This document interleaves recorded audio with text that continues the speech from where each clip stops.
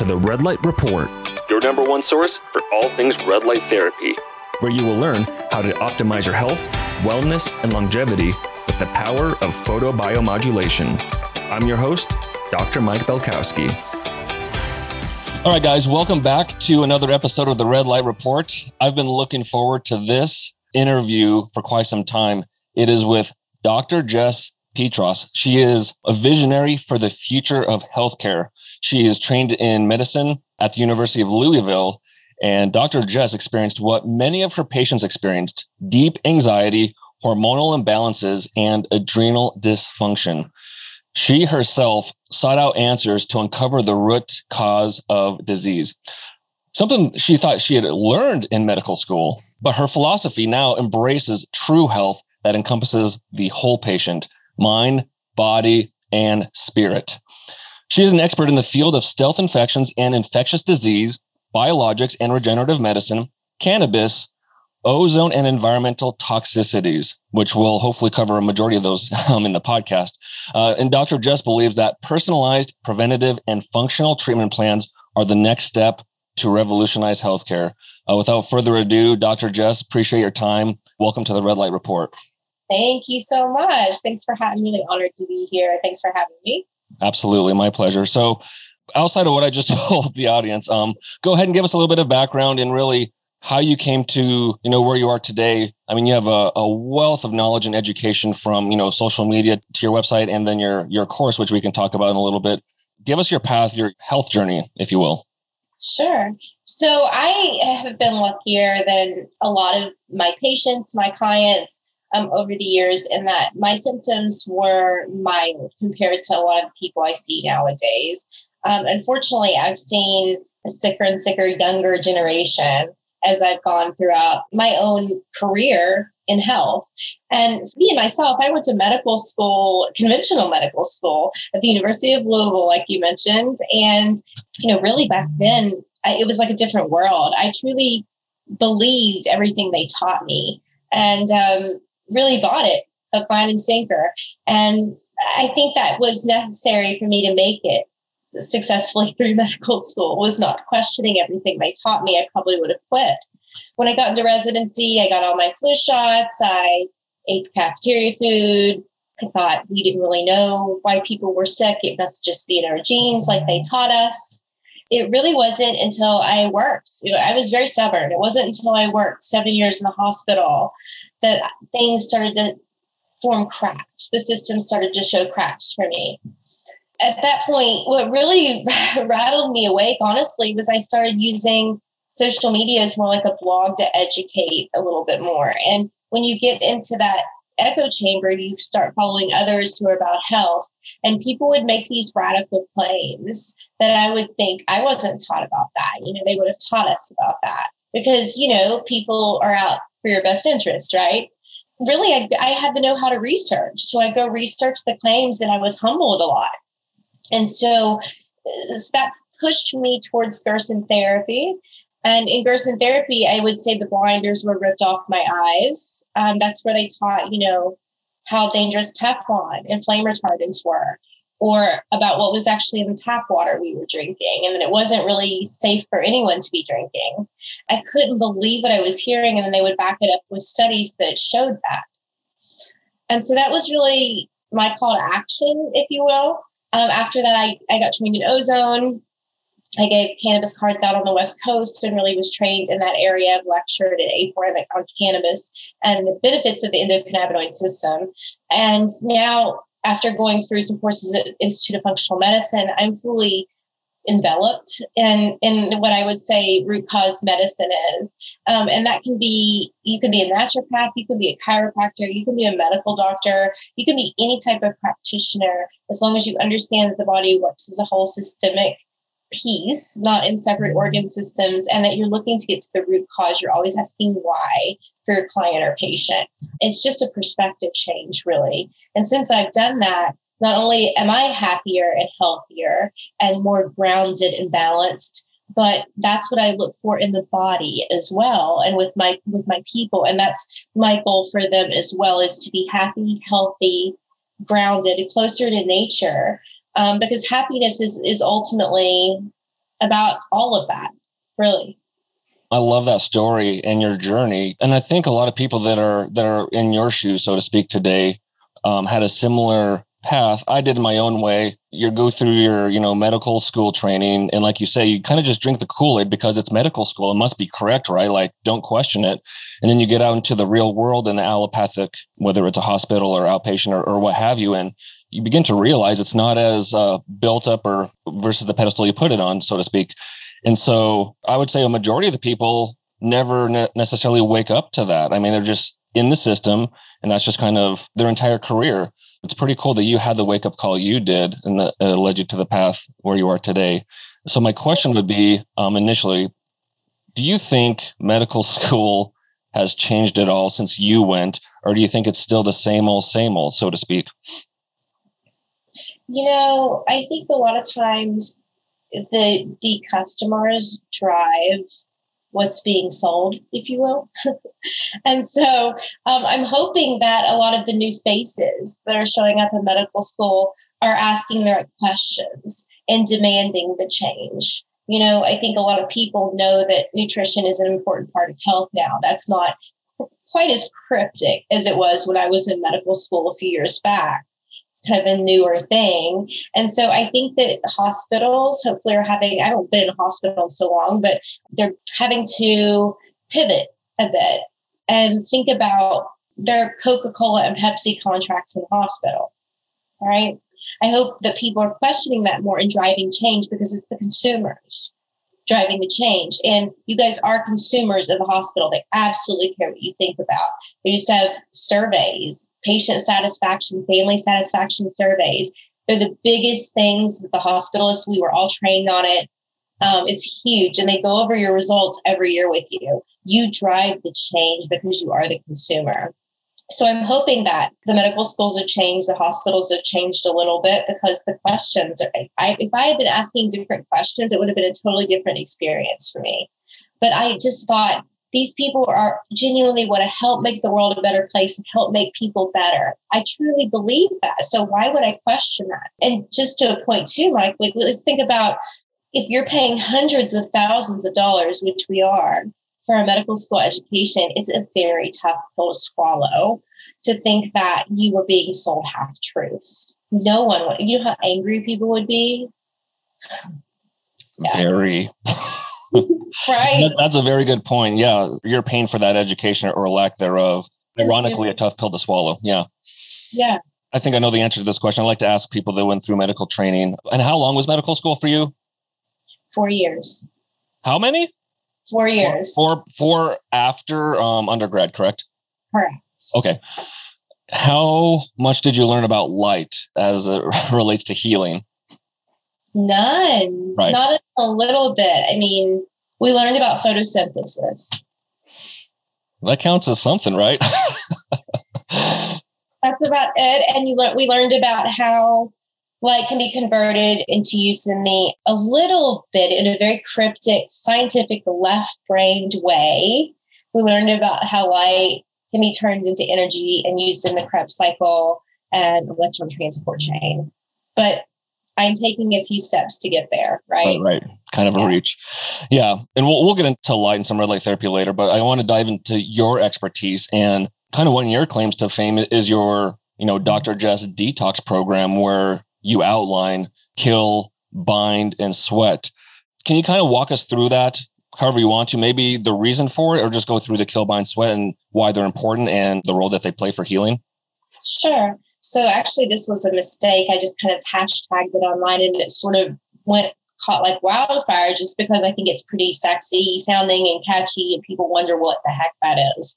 So kill, bind, sweat is now a trademark protocol of mine. And it seems to help a variety of conditions. And the reason is because it's helping just your body generally detox a number of things that can come out in sweat. So kill represents taking I prefer an herbal antimicrobial, or biofilm buster. We can talk about that too if you want. And then after taking a binder that you may have around, or binder of your choice, be sure to time it away from the kill supplement so it doesn't bind that up as well. And then finally, hopping in a sauna, some of your drainage pathways. If you're one of those people that say, I don't sweat, I glisten, or I never have been able to sweat, that's not really good, because this is not only keeps you cool, but is a way that our body gets rid of a lot of different toxic chemicals. Things like PCBs, or some of the heavy metals are released easier in sweat, like mercury, nickel, cadmium. And it really helps turn on heat shock proteins, which are tied to our immune system. They let misfolded proteins that have been folded improperly refold again and give them a second chance to call for the proper proteins. And so there's all these benefits from letting your body undergo this little stressor, if you will. Your body also, with the binder, kind of says, oh, okay, we're doing this thing. We're binding things up, we're mopping them up, we're getting them out. So you may notice you have a more ready sweat response with a binder present in your system too. Interesting. In the misfolded proteins, that just kind of brought something to mind for me as it relates to the mitochondria, because you have your first and second fold. Those are kind of the most basic folds, the first and the second, but the tertiary and the quaternary have to do with really your mitochondrial health and the amount of energy that mitochondria has. So if you have a dysfunctional mitochondria where it's kind of below its ATP production, I guess homeostasis, then that tertiary and that quaternary fold issues happen there. And that's where, like you're talking about, you have these misfolded proteins, which doesn't sound like a big deal, but there are a lot of downstream effects. So you got to think about something like, Alzheimer's or some of those neurodegenerative conditions where they have things like tau proteins that are found in their brain, or neurofibrillary tangles. We actually think that might be a protective mechanism. Your body is like walling off maybe fat soluble toxins or something that are stuck in the brain. So we don't just want to remove those necessarily, but we do want the body to say, hey, there's something there that's stuck that's keeping us sick. So letting the body turn on the immune system in a burst and being able to refold those misfolded proteins on its own is a second chance for the body to re-equilibrate, if you will. And that's what I feel like infrared light, red light, sauna, all those things do for people. And like you mentioned, the mitochondria, they're in every single cell except red blood cells. Certain organs have more mitochondria because they need more energy, or ATP, like you mentioned. Some of those are our brain. You're always thinking, it's always going. So you need a lot of mitochondria for the brain. You need a lot for your liver, your skeletal muscle. You move a lot. Your heart, which is always beating. This makes sense to people. So if the mitochondria aren't functioning right, there's a lot of different organ systems and chronic diseases that can present that way. Just regular sunlight even can help our mitochondria, right? There's many ways. Where do you live now? Do you live in a sunny state? Yeah, I mean, I'm below the Mason-Dixon line. I'm in North Carolina. Yeah. Nice. So you don't necessarily get the summertime blues? No, but I will tell you, I lived in Portland, Oregon for 3.5 years. So I don't know many other places you can think about it being kind of gloomy for 8-9 months of the year, right? Yep. Overcast, yeah. And it's a real thing, like you're saying. I mean, even the modern lifestyle where people might live in Texas or California, but they just don't go outside. So, I mean, that's just as, negative as being in a place where the sun's not outside, or it's just overcast and cloudy. Back to this detox program with the sauna, because I get this question quite a bit, like which sauna is better, just like a normal Finnish, like high heat sauna, or an infrared sauna? Is there a difference, or is it just the fact that you're sweating is what ultimately matters? Sometimes I worry about something like a steam sauna, especially if someone has problems in their sinus cavities. They have candida or mold there. Something with like high humidity and moisture in the air may not be their best bet. I prefer infrared just because of the benefits that it has. And red light is similar. There's some studied benefits for both of these. In general, if people can't find something like red light or infrared, then yeah, I'd rather you sweat than not sweat, probably. That's even more abnormal, never sweating. So first choice, definitely infrared for me. And that's just because there's some studied benefits of heat shock proteins, like I mentioned, and some other benefits of skin and things like that infrared in general shows. And you can be at different depths with far infrared, near infrared, all these things. But in general, you guys, if you can't find that, don't sweat it. Haha. Just make sure that you are sweating. I even say to people, if you don't even have a sauna, go get in the hot Epsom salt bath. Drink some ginger tea beforehand and heat your body up. I even find it's hotter to sit in the hot bath than it is in a sauna. I'll get kind of lightheaded that way. Or just working out, moving your body is a great way to trigger the sweat pathway. It's just that it takes a little more work and proactivity on your guys' part. Definitely. And so this might be kind of an obvious answer to this question, but what are the negative downstream effects for someone who doesn't detox on a regular basis or who doesn't sweat on a consistent basis? And then I guess the second part is, how often should one be detoxing? So if they don't sweat, there's a number of different reasons for that. I used to think that it was just a stagnant lymph pathway, which a lot of people have. I personally had that until recently. And I had to work very hard to unstick it because we stick a lot of emotions in lymph. And we don't drink enough water, which helps our lymph move. The other reason, though, the biggest reason, in my opinion, is we mentioned already dysfunctional mitochondria. And that's because mitochondria make ATP, which equals energy, which equals heat. So many people have the toxins inside their mitochondrial DNA, which don't have the same repair mechanisms as regular DNA. And then their mitochondria are not able to perform the passing of electrons throughout the cycle, right, to make ATP. They use oxygen to do so. And so if you're not getting enough oxygen, you're not breathing well, you're full of toxins, your mitochondria, you'll probably be pretty tired. You might have brain fog, heaviness, and you may not sweat well. And so for you guys, I would say go really slow, especially if you get hot and lightheaded and your heart rate goes up in the sauna, which I see a lot of. Stay in 5 minutes, less than that if you need to. It's okay to try and just tack 1 minute on each week just to see how you do and to titrate up very slowly. For some people who are very sick, it's kind of like kicking up dust at a construction site, and the body sees things that it missed because you're revving up the immune system and you're pulling things out of the body through sweat. And the body goes, oh, I missed you. Sound the alarm, send the heart rate up, make them breathe harder. When your body sees pathogens or toxins it missed, it's kind of like an SOS. And so your conscious self will feel that in the sauna. So go very slow and easy on yourself if you're that person. You can move past that, though. I've seen plenty of people move past that and be able to break through that sweat pathway. And then you're savage, sweaty beasts after that. And that's where you want to be ultimately, right? Yeah, that's a good sweater. You want to be sweating like within 10 minutes in a sauna, really. Wow. Maybe for some specifics, like what if someone has an infrared sauna or like one of those Therasage where you can kind of sit inside that box, what is the goal temperature? What's the goal duration? Can you be in there too long? What are your thoughts there?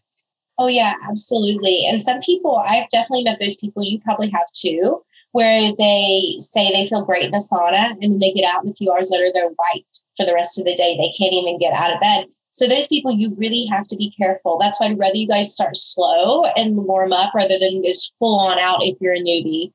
You can definitely be in a sauna too long. I rarely recommend no longer than 35 minutes. And that's for people who know their bodies well and have saunaed before, right? If you don't know your body, you're not sure, you feel pretty sick, you haven't done sauna, I would rather you literally stay 5 to 10 minutes. Maybe you don't even sweat the first time because you feel so rotten, and that's okay.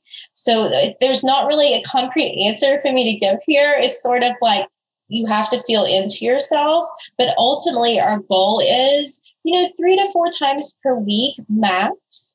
And you want to stay, no longer than 35 minutes or so, in my opinion.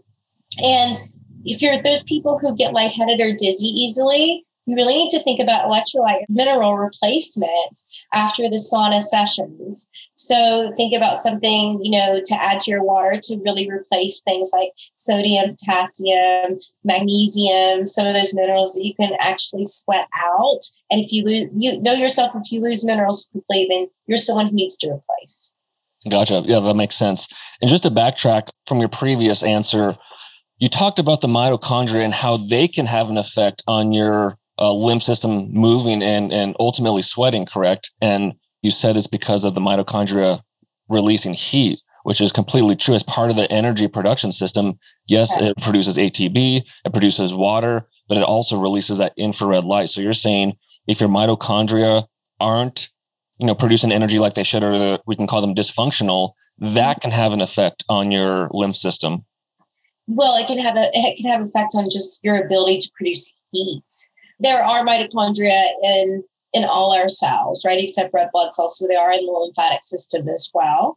But I think it has more to do with just producing ATP all over the body, which equals energy, which turns into heat, right? By physics laws. And so that's what I think it has more to do with. Now, people can also not sweat because their lymph is stuck. But honestly, it's more so mitochondria, in my opinion. I don't want to underscore the lymph. It has a lot of important jobs and is super underplayed too. But in the case of sweating in a sauna and red light, infrared light, that's triggering mitochondria. So if you're having problems there, I think it's more of a mitochondrial issue. Definitely, that makes sense. And with that being said, outside of, this detox program that involves sweating via a sauna, what other things do you suggest to your patients, or do you do for yourself to optimize your mitochondria and mitochondrial health? For sure. So I have, my little biohacks that I love just like everyone else, but I really want this healthcare to be accessible to everyone. And that's one of the biggest problems I have with functional medicine is it's not accessible to everyone yet. So that's a goal of mine, is to make this more broad, more popular, and more accessible to everyone. So I want to give tips here that everyone can do first off. So first off, if you feel like, oh my gosh, that's me, I have brain fog and my body's heavy, I don't feel like getting off the couch, I have pins and needles sensations on my extremities, that sounds like mitochondrial to me. You can't sweat, right? We just talked about that. So really grounding, you guys, going out in the grass, putting your bare feet on the grass, because the earth has negative ions that you can absorb. Negative ions can neutralize positive charges in the body that we don't want there. They can also pull out things that we don't want there. And they can help mitochondria, because mitochondria use ions and charges to transfer electrons, right? Makes that much sense. Sunlight is another way. Sunlight is necessary. Not only do we know that plants need it for photosynthesis, we need it as well to convert energy. And that's why some of the lights, the LED lights, the blue lights that we're under a lot of times, our jobs all day long, are not good for our energy systems. We really need actual sunlight. So really walking, moving your body in the sun is some of the best ways to help your mitochondria. I've seen people killed just from sunlight alone. So these are free things that people can go do. Then there's some other really cool hacks for mitochondria. There's some great supplements, things like acetyl L-carnitine, fulvic and humic acid, or shilajit. I really love resveratrol. I love D-ribose. There's so many different wonderful supplements for mitochondrial health. I also love things like hydrogen ionic foot baths, which help create an electromagnetic gradient and absorb through the feet. I love things like red light, right? That's also turns on mitochondria. Infrared saunas, like we talked about. There's a bunch of different things people can do to help restore mitochondrial health. And then the number one most important thing is to go over your daily exposures and triggers and make sure that there's not something that you're exposed to every day that's contributing to this, because you don't want to be spinning your wheels doing all these hacks. And then, gosh, it was that you had mold in your house the whole time. This podcast was brought to you by the Longev Revive Cream. If you haven't heard of this cream before, go back and listen to the podcast interview with David Horonek, one of the people that helped create this amazing cream. The cream is specifically developed to enhance red light therapy treatment sessions. And not only that, but improve vibrational healing from the frequencies of full spectrum sunlight. The Revive includes special ingredients such as photodynamic amino acids, which helps convert UV light to red light. It increases production of this thing called fibronectin, which is said to be the holy grail of anti-aging. And then there's astaxanthin, which has been shown in clinical studies to increase skin moisture retention, and elasticity. There's turmeric, which contains an antioxidant, anti-inflammatory, and antimicrobial properties. There's copper peptides, which also has antioxidant, anti-inflammatory effects. C60 has high antioxidant power to prevent skin aging, 172 times more than vitamin C. And then there's also geranium rose, shungite, humic acids, and most of these ingredients are organic and they're all high quality.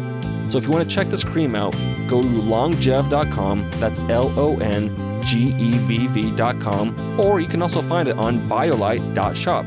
That's biolite.shop. That's why I love calling the mitochondria basically they're environmental sensors. So if there's something in your environment, whether it's a lack of light or non-native light, or it's unhealthy water, or you're not connecting to earth, or like you're saying, black mold, something in your environment, your mitochondria are going to be one of the first to sense it. And then over time, if the environment isn't changed or altered or improved, I mean, they're going to become more dysfunctional. And that's kind of the downstream effect is ultimately some sort of diagnosis. Because according to Dr. Doug Wallace, I don't know if you're familiar with him, Dr. Jess, but top mitochondrial researcher in the world. And he's gone on record as saying about 80% of modern diseases are directly tied to mitochondrial dysfunction.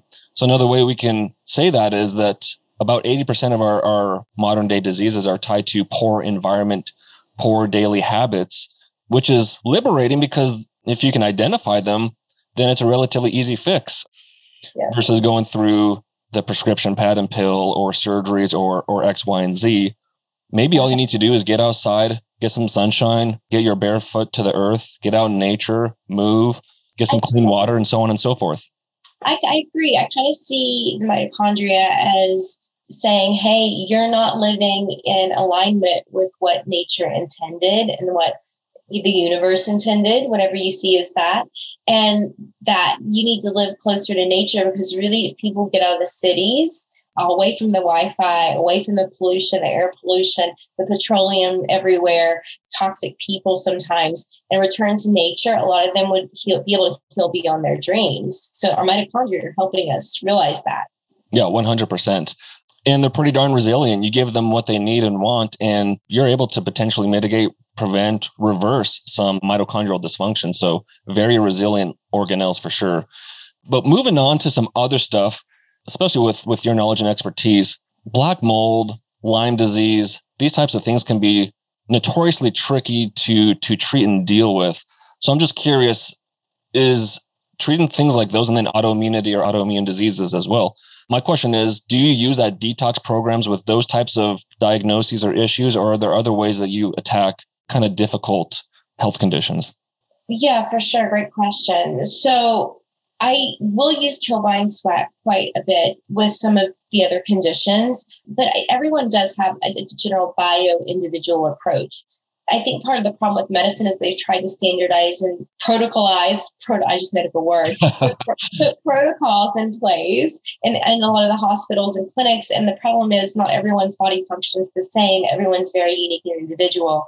And so there's a general recourse to most of this. So with everyone who comes to you sick, usually if you will screen their natural emunctories or drainage pathways, their body's natural way that they release toxins, you'll find that most chronically ill people are blocked somewhere. And what do I mean by that? I mean, usually we just said some people can't sweat. That's a blocked sweat pathway. That's not normal. So they're sick because they're holding on to toxins they come into exposure with across years of their life sometimes. Some people can't go to the bathroom regularly. They have chronic constipation. That means they're holding on to toxins. They probably have a lot of brain fog and bloating and things like that. And that often leads to autoimmunity because they're holding on to exposures, right? You can look at every drainage pathway this way, the liver, our lymphatic system, our bile, and the list goes on. So really, I start everyone there. And that's very bio-individual approach. But everyone has the same glands and organ systems. And you really have to look at the body and how it functions as a whole, because the brain doesn't discriminate between a different organ. They have crosstalk between all organs, and emotions are held in certain organs as well. And so all of this you have to take this into play when you form someone's individual protocol. I always start with drainage pathways, even if they come to me with autoimmunity, cancer, or mold, like you mentioned. Once their drainage pathways are open, because you don't want to go killing anything until people can release what you're killing, or they'll be pretty mad at you. So, once I do that, once I open them up, I will incorporate things like Kilbine Sweat, which works wonderfully. And probably the best for any sort of water damaged building where people are holding on to mold spores or hyphae that needs to be pulled or sweated out the lymphatic and skin systems. So I hope that answered your question. Yeah, definitely. So it's very bio-individual, like you said. It depends on how the person presents. Everyone, has a different background, different environment. With that being said, do you also tackle the person's environment, kind of get a sense of how they live their day-to-day lives, whether it's home or work or whatever? Do you kind of tease out their environment and try to make some switches there too? Absolutely. Thank you for mentioning that. There are some people who are so sensitive, their genetic predispositions or sometimes trauma early on make them so sensitive to toxic overload that I can't even get them close to better until we are out of the moldy home or out of the bacteria infested home or out of their workplace with toxic people and some black mold on the ceiling, or out of their abusive relationship. There are all these things that play a part. And I can't go live with someone in a 9 to 5, 8-hour day to say, hey, don't eat that. You need to go to bed right now. Why are you staying with this person? That's what I mean when I say you heal you have to become your own best doctor, because really it's your daily habits, thoughts, idiosyncrasies, belief patterns that make up health on a large scale. Gotcha. That makes sense. Moving on to a topic I'm not extremely familiar with, biologics and regenerative medicine. Maybe we've already been talking about this a little bit with some other topics, but can you kind of go into those biologics and regenerative medicine and kind of how that plays a role with treating patients?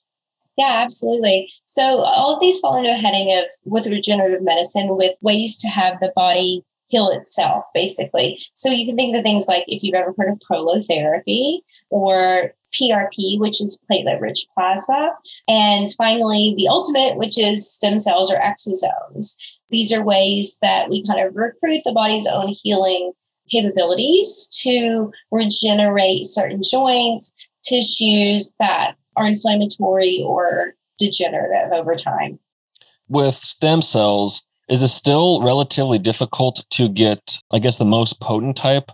Because I believe I interviewed someone last year in Atlanta, and he claimed he was like the only clinic in the US to do a certain type of stem cell. There are different types. There are things like mesenchymal umbilical cord stem cells, right, which are what I performed years ago. And then there are things like bone marrow, where they harvest stem cells from the bone marrow, which is definitely FDA approved and okay. And then there are different ways to get like SFC type of stem cells that are harvested from other areas like fat tissue and things like that. It depends on, I'm not sure which one. People have very different opinions about which one's the best here. I think it's become much more popular even over the last, handful of years, 5 years, 10 years. Treating with stem cells, do you think it's going to become more ubiquitous over time? Because as far as like giving someone who has arthritic joints or just back pain that can't be solved by X, Y, and Z, it seems like stem cells are a very safe and highly effective way to giving someone's, body, organs, joints, some rejuvenation. Yeah, absolutely. With mesenchymal umbilical cord stem cells, there are some ethical concerns about harvesting umbilical cord stem cells, right? There are some other concerns about how long it lasts for some people. It very much depends on the age, overall health, and other exposures of the person receiving the stem cells, as well as the diagnosis, right? Which kind of lets you know how full their toxin bucket is, how devastating the diagnosis is. And so some people have wonderful results with those that last, and some people that don't, and some people, which is rare, and then some people's results last 6 to 8 weeks before they need more. And this is not a very affordable treatment for most people. They're very expensive. The FDA was cracking down, at least on umbilical cord stem cells in the United States and how clinics were giving those recently. So I think that although more people are interested in them, the FDA, it makes things very difficult. And so really you need to do your research. They weren't regulated properly in the United States, I will say that. And bone marrow is really legit, but it's a more invasive procedure for people. And again, none of it is cheap. Right. And on part of that, as it becomes more popular, maybe more efficient with the way it's done, do you think the cost will come down and make it more affordable, less cost prohibitory? Yeah, I'm hoping so. I think that would be more fair for the people. In the meantime, I'm sure everyone can go down to Mexico if they can't find what they need here too. Right. That's what I've heard. And along those same lines, what about ozone therapy? What type of uses does it have? How is it used? And is that something people can do to themselves at home, or do you need like a trained physician to carry out that treatment? No, it is, if people, especially if they get trained in ozone courses, nurses, other people, there are lots of people who know how to administer ozone. Pretty amazing. The city water uses it to clean the municipal water supplies. And hyperbaric oxygen treatment, which is what ozone turns into, is hyperoxygenation, is used in hospitals for neurologic problems. With ozone, you can even do limb bagging. Let's say people have a diabetic ulcer or diabetic foot that needs amputated. You can actually put ozone in a bag, put it over the foot and hyperoxygenate that foot and sometimes save the limb from amputation. So ozone has this amazing regenerative quality because it hyperoxygenates the tissue. It also creates H2O2 in the tissue, which is hydrogen peroxide, which naturally helps disinfect and what our white blood cells produce anyway. So it's a pretty natural treatment. The risk of it is you don't want to smell the gas. It is a respiratory irritant. And so that's why the FDA and other things have said they don't recommend it, is because it's a respiratory irritant of all the things that they do that is crazy. So I will say one of the most popular ways to use ozone is IV. They will take your blood out, push ozone in it in a glass syringe because ozone breaks down plastic, it has to be glass. So they'll push ozone into a glass syringe into the blood, and you'll see your blood turn from maroon to about this color of red on my shirt, so bright red. And it's hyperoxygenating the blood. They then drip the blood back into the vein. This is major autohemotherapy or IV ozone therapy. I really like at-home use of ozone in insufflations. And you can do insufflations in the ears and the vagina for women, especially if there's female cancers or issues there, or rectally for things like colon cancer. And we've shown that some of these insufflations, because the area has so much blood tissue and capillary supply, you can get the same levels with insufflations that you can with IV ozone. So one disclaimer that I leave people with ozone is that it is a kill form of the treatment. So if your drainage pathways aren't open or your body isn't prepped, you might have healing detox reactions from ozone therapy. So the same goes for any kill treatment that I recommend. Open your drainage pathways first.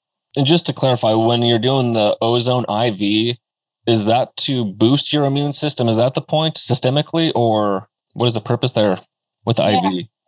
So ozone is antibacterial, antiparasitic, and antiviral. It's just antipathogenic in general. So it really can get rid of a lot of microbial infestations that are causing the body to be out of homeostasis, leading to autoimmunity. It really is great for cancers and really great for people who have things like Lyme disease, mold, toxicity. But like I said, make sure, since it's a kill pathway, you heed with caution. So I would say it helps to put the body back in homeostasis if it's under attack.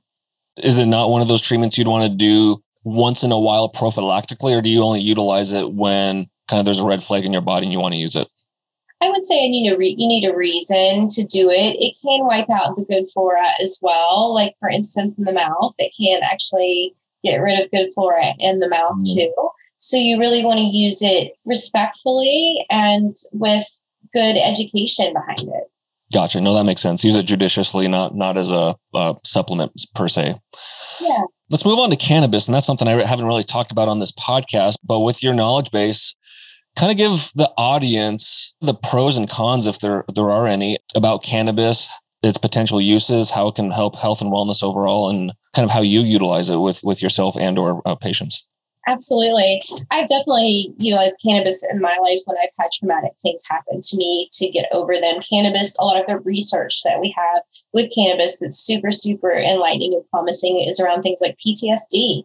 And people who've had these traumatic experiences where your brain fires in a certain rut, or you have a story or a trauma that triggers you every time you think about it, and your brain fires in a certain way.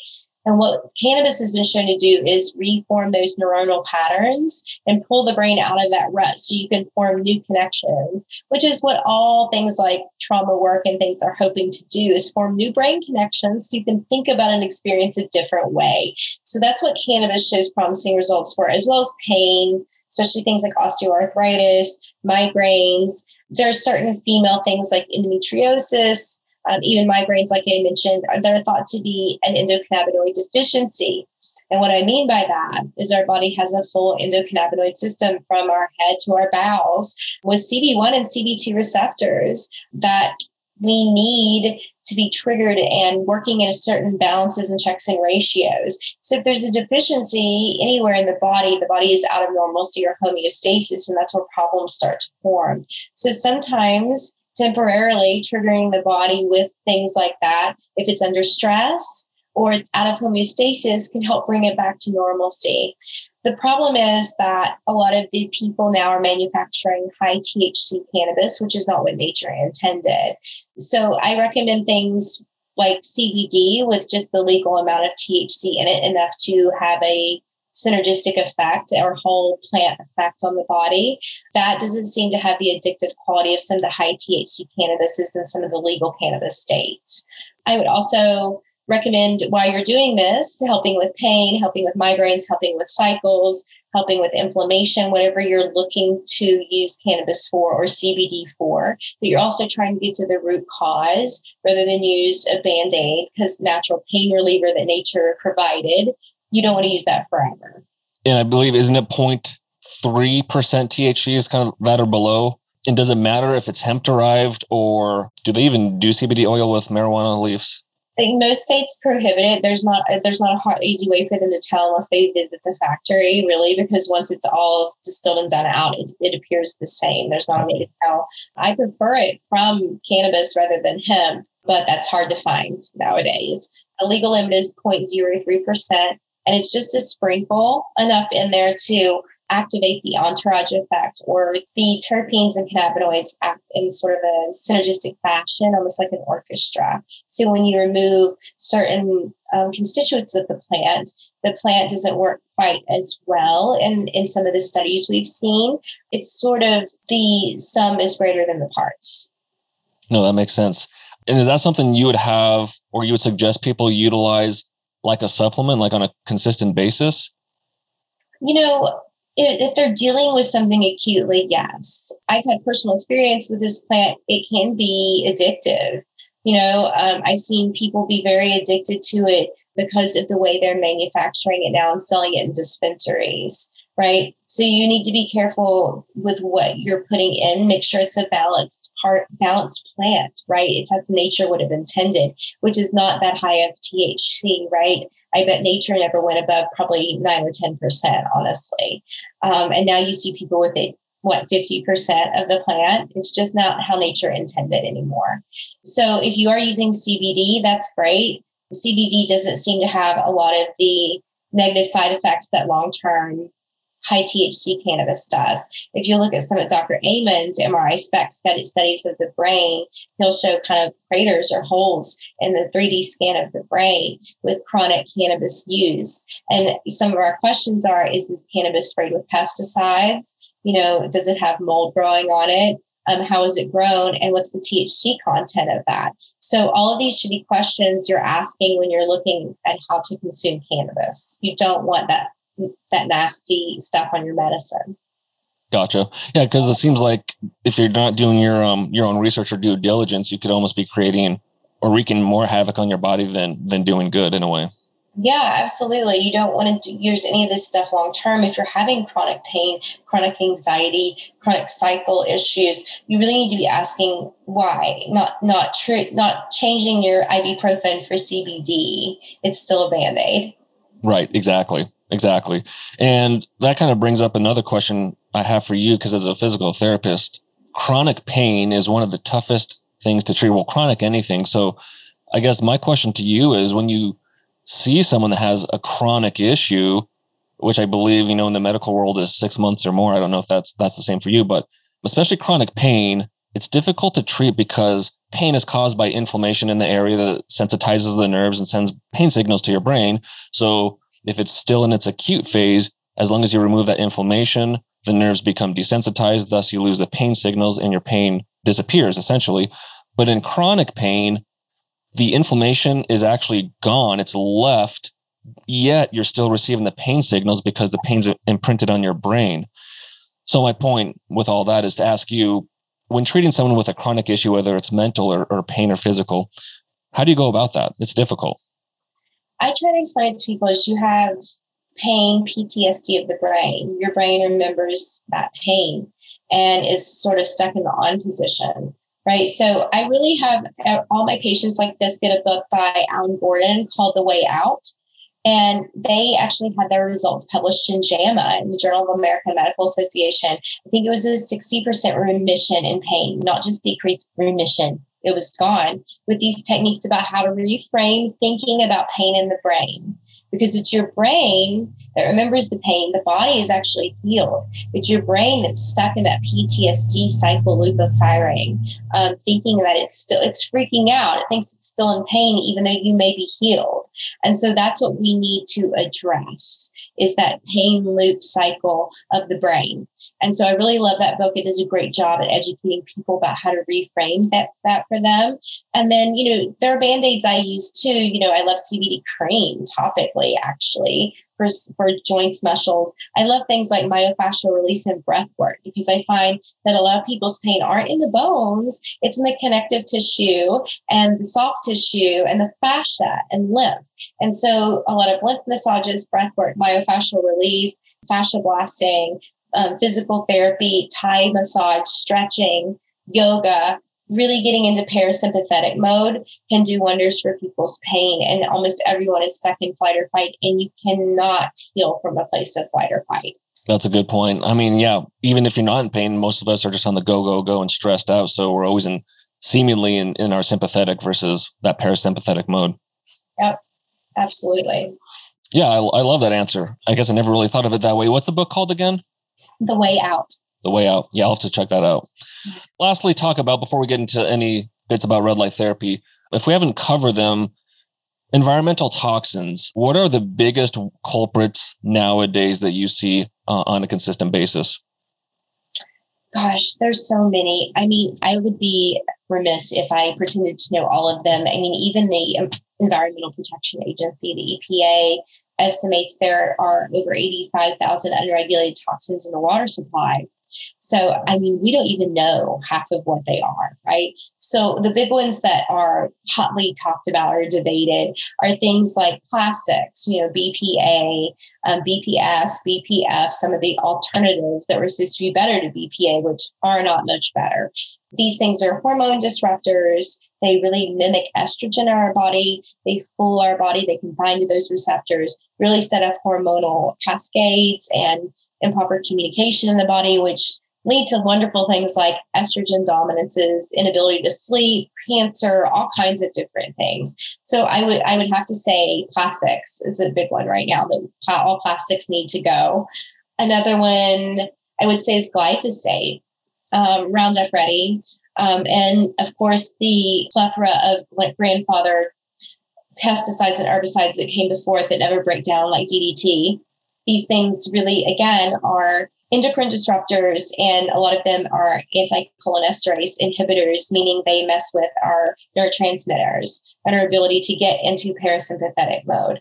And so these are a huge problem now that, glyphosate is being sprayed in the air. It's pretty ubiquitous, unfortunately, in our environment. I would think that babies are even being exposed in utero to something like this. So huge problem there. And then number 3, I just got back from a parasympathetic reset retreat where they found heavy metals in my blood.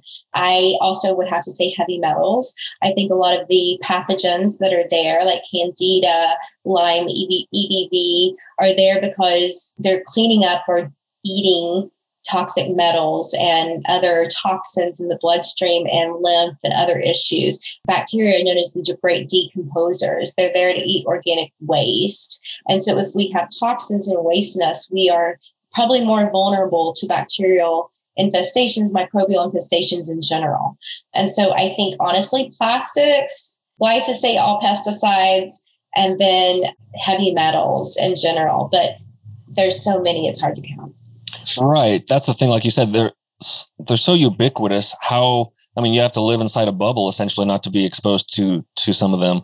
So the plastics is pretty easy, right? Just replace all the plastics with glass and other alternatives.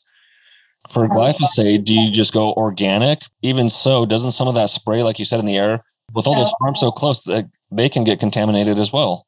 Yeah, absolutely. And it really affects the kidneys and the pineal gland. It binds to aluminum as well. Really just keeping your drainage pathways open. That's why I stress to people so much. If things are in and out of the body, because you can release things easily, it makes things a lot better for the body. No, that makes sense. So, yeah, if you're going to be exposed to environmental toxins, which we all are, as long as you're able to detox well, as long as you're able to sweat, at least they're able to get out versus being stagnant and just being held in your body, right? Yeah, exactly. Heavy metals. Same thing though, right? As long as you're able to sweat, isn't there a chelation process or maybe that differs from... Obviously, some people's genetic predispositions make it easier for their body to recognize heavy metals than others. But in general, you can release a lot from sweat. Like I mentioned, they can come out in feces, they can come out in urine.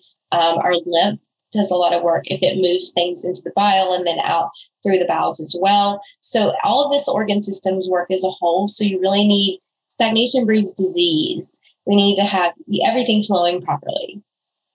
Yep, I agree. And lastly, Dr. Jess, red light therapy. Have you had any personal success with it, or how do you utilize it? Do you suggest it to your patients? Have they had any cool success stories that you could share with the audience? Well, I definitely have red light, the red lights that I can turn on in my clear light sauna.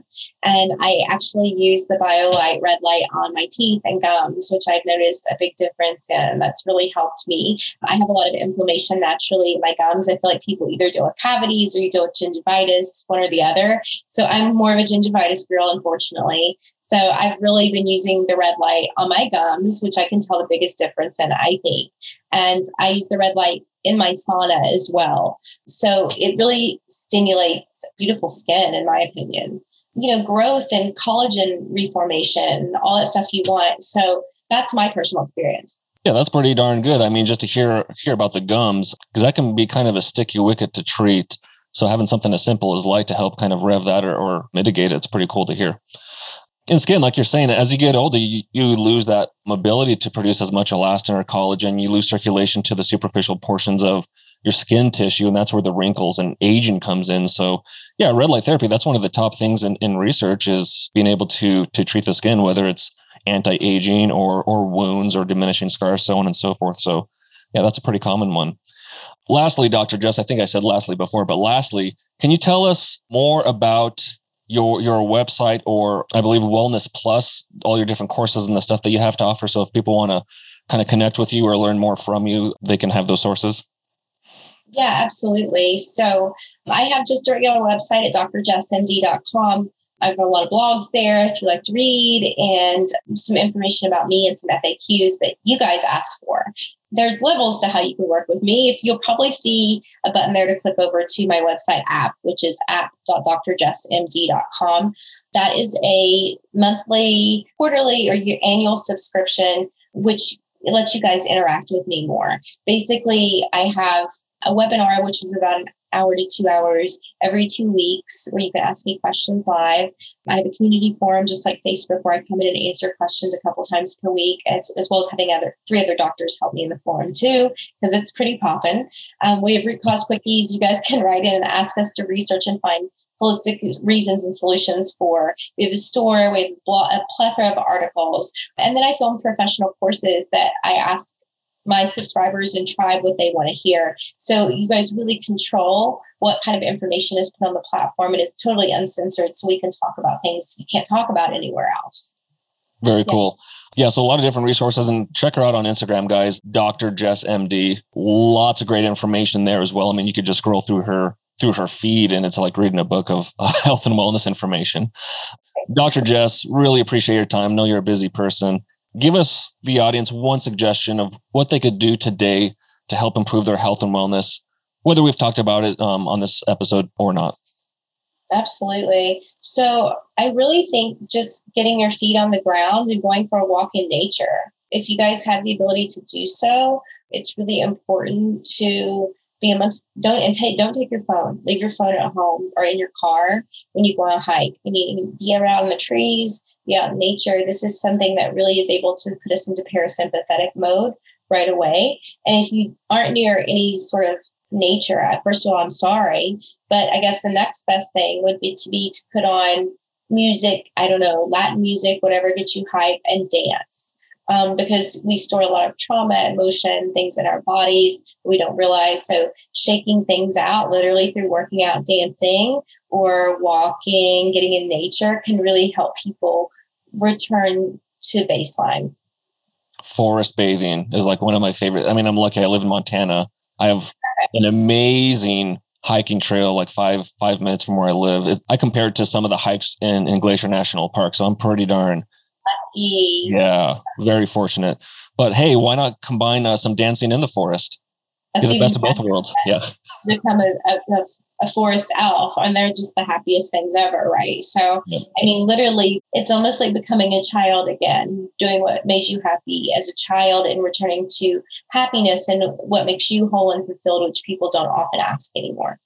That's a good point. Kind of finding your flow state. I think like you're saying, we're always on the go, always busy doing something and ignoring what brings us happiness and joy. So it's easy to bypass that for something else. So taking the time, making it a consistent part of your life, leaving the phone. That's another good one.